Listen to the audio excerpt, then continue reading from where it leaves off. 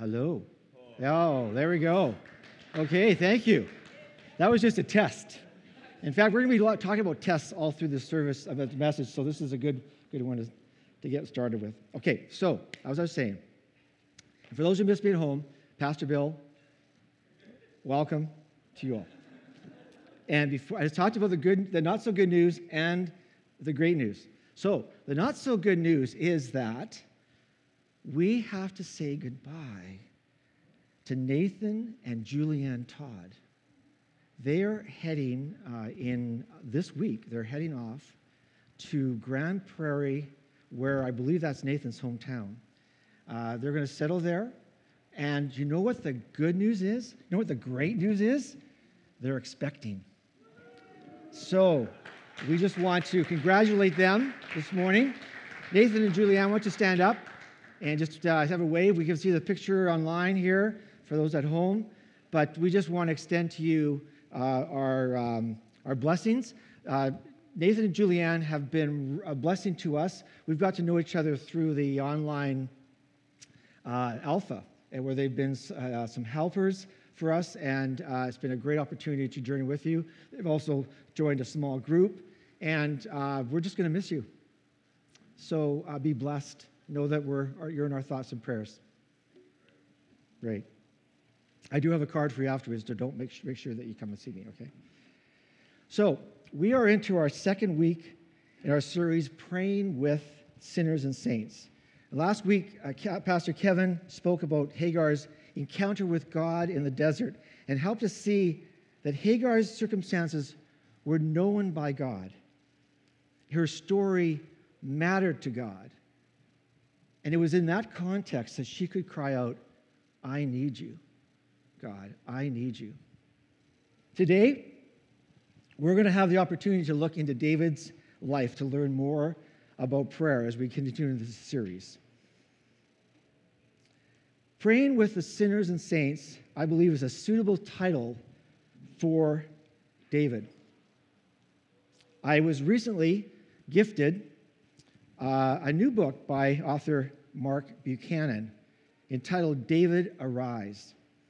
It's the first of 3 books that he's going to be writing. He's already written the first book, David Arise, but he's going to write 2 more on the life of David. And in the first book, this is what he calls David: a man of many contradictions.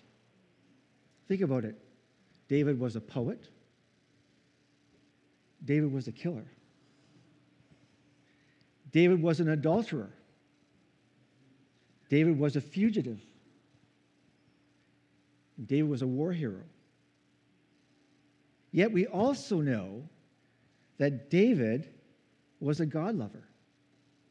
Scripture tells us in 1 Samuel 13:14, and again in Acts chapter 13:22, that David was a man after God's own heart. Most commentators would agree that the reason that David is attributed with this characteristic is because of his faith in God. And his prayers that we read in the book of Psalms reflect profoundly David as a flawed man who trusted God. Perhaps that is why many, including myself, identify with him, because we're all flawed. We've got something going on, and what we're going to hopefully see through this opportunity to look into this one story in his life and a psalm, a corresponding psalm, that we're going to discover hopefully some treasures that we can take home with us in terms of how we can come to God in our flawed state. But before I dive into Scripture, I want us to look this morning at just to hear my journey of faith, and more specifically my prayer life as it relates to the Psalms. Throughout my 60 years of being a Christ follower, the Psalms have been my go-to, but even more so in the last 20 years. You may have heard me reference the story of when Dorothy and our boys were heading to Northern California on a summer vacation. And one way to keep our 3 boys from getting on each other's nerves was to put on an Adventure in Odyssey tape. Now, notice I said tape. This was cassette tape. Remember those cassette tapes back then? Yes. And as long as the tape was being played, there was peace in the van. At one point in our journey, we found out that there were no more tapes left. We'd listened to them all. So in desperation, I left the campsite we were staying at and found a Christian bookstore with the hopes of finding a new release. I was unsuccessful at finding the Adventures in Odyssey, but what I did discover changed my life in terms of how it relates to the Psalms and the Proverbs. I found this little booklet called 31 Days of Wisdom and Praise, and it's become part of my spiritual rhythm. In fact, it became so worn out, me taking this little booklet and opening it day after day and reading through, because every month I literally could go through the whole of the book of Psalms. It became so worn out, the front cover came off. So I reached out to Zach Lundry, who attended Hillside at that time, who was into making leather. He did a fine job, and I asked him, could you put a cover on this booklet?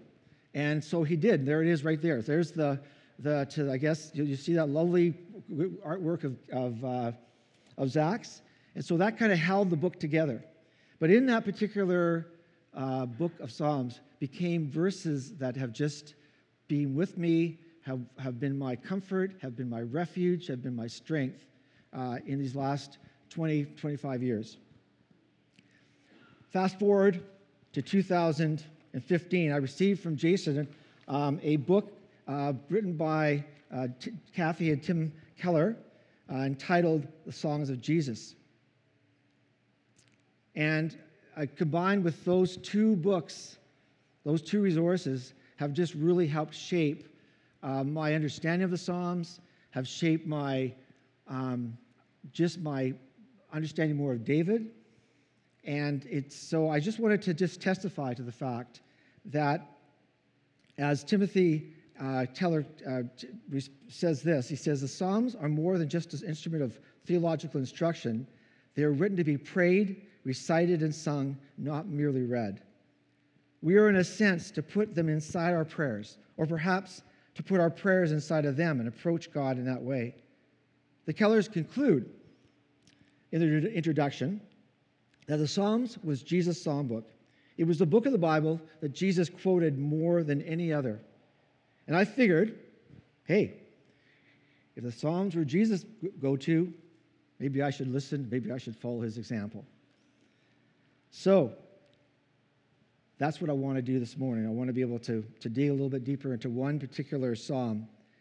But before I do that, I just wanted to give you a little bit more context for the Psalms. The book of Psalms, where we discover the heart of David, scholars agree that the 150 Psalms, 66 to 70 of the Psalms were written by David as his prayer diary.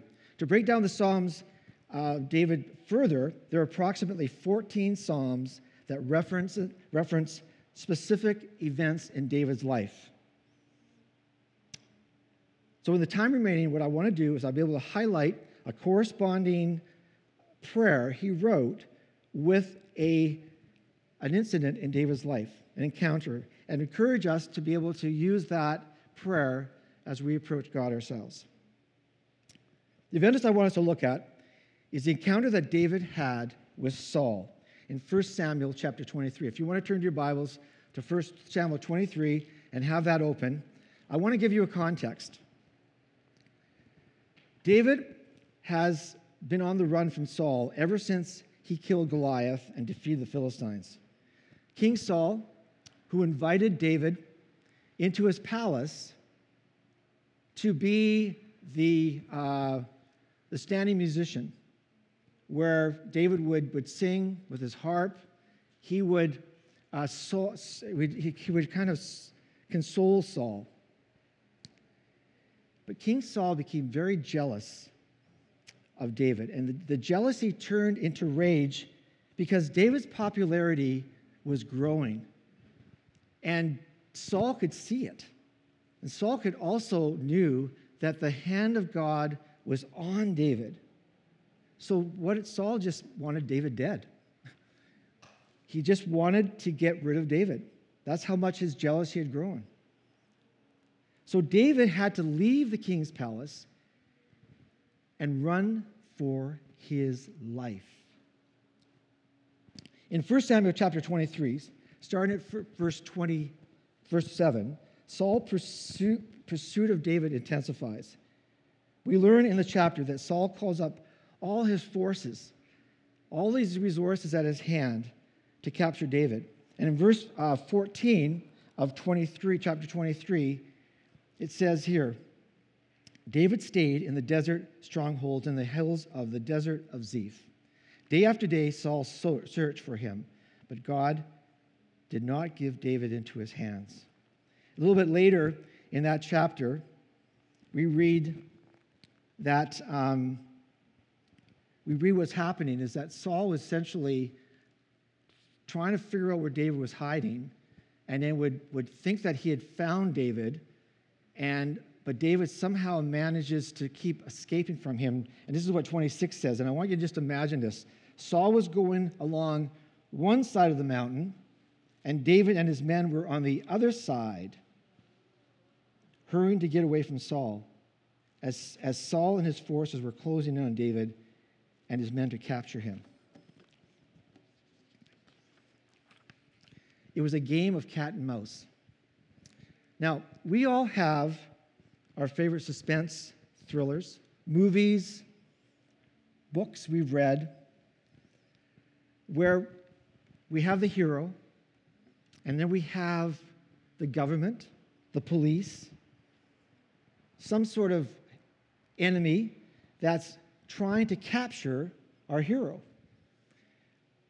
I think of movies like the Bourne series or The Fugitive, where you're kind of wondering, is this guy ever going to get caught? Somehow he manages to get away. That's the circumstances that David is in. He is running for his life. He is attempting to get away, but he doesn't know if he's going to make it. Saul was relentless, using whatever means he could to discover David's whereabouts. But where this story comes to a climax is in the cave desert region of Ziph, where David has been hiding. Saul knew his allied sources that David was in the region of the cave, but did not know exactly where David was. It seemed only a matter of time before Saul would find him. Now, I want to draw to your attention some emotions that I believe David is feeling in this moment. I want ourselves to be put into David's shoes. What would he be feeling at this moment? What would it be like to be in a cave? You know, when I think about caves, I think, wow, it's dark, it's wet, damp, not a lot of light. And I don't really know, I'm in a cave. I tend to be one who tends to just want to be in a cave and get out. I don't want to be staying there for any too long, right? I want us to be thinking about what that would be like for David. What would he be feeling? What emotions would he be having at this moment? Well, I have a couple of observations. One is that undoubtedly David was afraid, and his fear had been building to the point where it was depleting his emotional and physical strength. And we get that clue if we go back to chapter 23 again and look at verse 15 to 17. While David was at Horesh in the desert of Ziph, he learned that Saul had come to take his life, and his son Jonathan went to David at Horesh and helped to find strength in God. Don't be afraid, he said. My father Saul will not lay a hand on you. You will be a king over Israel, and I will be a second to you. Even my father knows this. So what we see here is we have a man who is legitimately frightened for his life. And another observation I've made about his situation is that David was feeling loss of security. Here he was in the palace enjoying all of the amenities of royal life. It's gone. It's disappeared. He doesn't have that anymore. He's vulnerable. I also suggest to you that there's a loss of friends and family. Yes, he had a band of men that were definitely by his side, but that wasn't the same as having familiarity of family members and friends. And we know this all too well. We can be in a place of many people, crowds around us, and we can still feel lonely. We can still feel isolated. It's weird, but it's true. And what we really long for more than anything is we love to be in the presence of people who love us and who we love and who know us and we know them. David wasn't feeling that at that point. Early in the chapter of 1 Samuel, we're told that Jonathan and David had formed a really close friendship. So you can imagine that David, hearing those words from Jonathan, that he had to say goodbye to Jonathan. Jonathan couldn't stay there, and I'm sure it must have been heartbreaking for David to have to say goodbye to Jonathan. And then there was the loss of identity, the loss of purpose, perhaps a loss of calling. I'm sure, I believe that David would be maybe questioning, would I ever hear the words spoken to me earlier in chapter 16 of Samuel, where Samuel called on David that you're going to be the next king of Israel? Would he ever hear those words? Would he wondered about his self-worth. I had the skill to kill a giant, but those skills are no use to me right now. I'm running for my life. And it's with these thoughts, these emotions, and these feelings that Bible scholars believe are the context for David writing, composing Psalm 57. So I want us to have to turn to Psalm 57. Psalm 57. And I'm going to read that out to you. This is what, so just think about it. Saul, how he's feeling, where he's at, and he's composing these thoughts. This is a prayer. Have mercy on me, O God. Have mercy on me, for in you my soul takes refuge. I will take refuge in the shadow of your wings until the disaster is past. I cry out to you, God Most High, to God who fulfills his purpose for me. He sends from heaven and saves me, rebuking those who hotly pursue me. God sends his love and his faithfulness. I'm in the midst of lions. I lie amongst ravenous beasts, men whose teeth are spears and arrows, whose tongues are sharp swords. Be exalted, O God, above the heavens. Let your glory be over all the earth. They spread a net for me. I was bowed down in distress. They dug a pit in my path, but they've fallen into themselves. My heart is steadfast, O God. For great is your love, reaching to the heavens. Your faithfulness to the sky reaches to the skies. Be exalted above the heavens. Let your glory be over all the earth. I'd like to suggest to you in closing 4 expressions of prayer that David prays in this psalm. The first expression is that he confessed to God. Have mercy on me, God. Have mercy on me, for in you I have taken refuge. I want you to underscore, circle, if you have your Bibles, the word refuge. David repeatedly used this word, not just in this psalm, but throughout his prayer diary. In addition to Psalm 57, David refers to God as his refuge in 18 other prayers that he wrote. Another expression of God, expression of prayer that David made was that he complained to God. Now, we typically think of the word when we hear about complain as a negative context. We hear someone's complaining, oh, come on, you're complaining too much. But David believes that God can handle his complaint. And you know what? God isn't offended. We get offended when people complain. God doesn't. I've learned that in my journey of faith. And I remember many times when I've just cried out to God like David and just told him exactly what's going on. And for David, it was, I'm in the midst of lions, God. I'm forced to dwell amongst ravenous beasts. They spread a net for me, God. Another expression. of prayer for David is that he considers what God has done. Verse 3, we read, "He sends from heaven and saves me, rebuking those who hotly pursue me." I want to cross-reference to Psalm 143, verse 3 to 5. And this is not the only psalm where David uses this thought of him thinking on God and thinking of his God's love and faithfulness. And Psalm 143, verse 3 says, "I remember the days of long ago. I remember the days. I will meditate on your works and consider all that your hands have done." So first of all, we have confession. Secondly, we have complaint. Thirdly, we consider what God has done.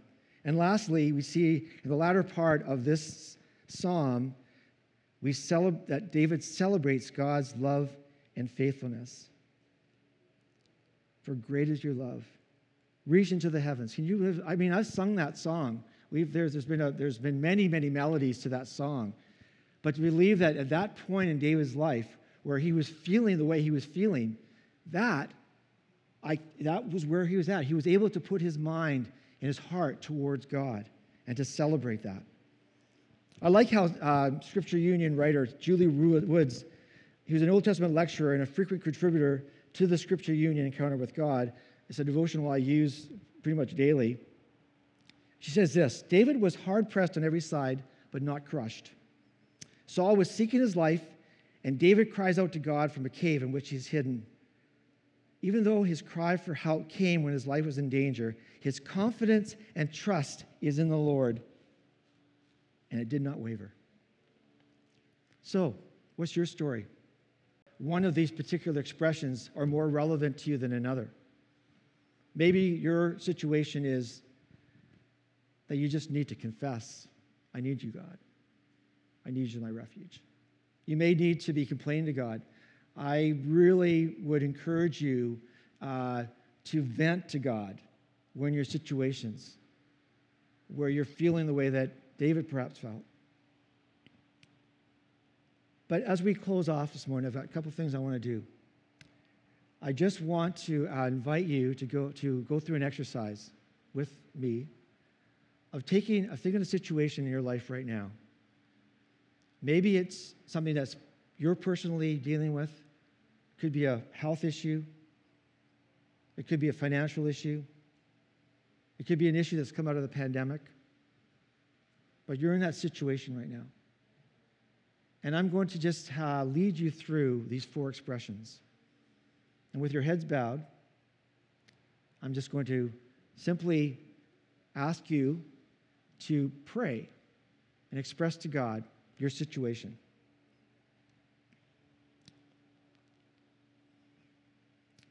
First of all, express and confess to God. Just take a moment and do that. "Oh God, have mercy on me. Oh God, be my refuge.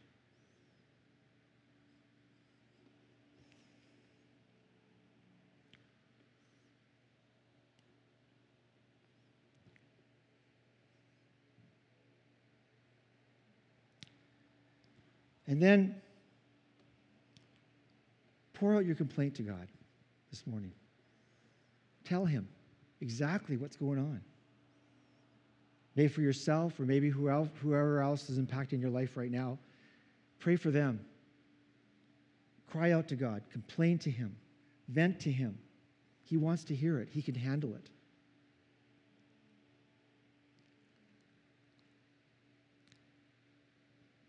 And then consider what God has done in the past. Consider what God has done before. Consider his faithfulness. Think back on a time when you've seen him work. He'll do it again. Maybe not in the same way, but he will be faithful. Call on him for that. And then finally, celebrate. Look to the heavens. Celebrate God's love. Celebrate his faithfulness. Oh God, You are my God. I will praise you. Be exalted, God. These are just choices that we make when we come to God. It's not necessarily all about what we feel about. It's about our trust in God, that he is the God who is above all other gods.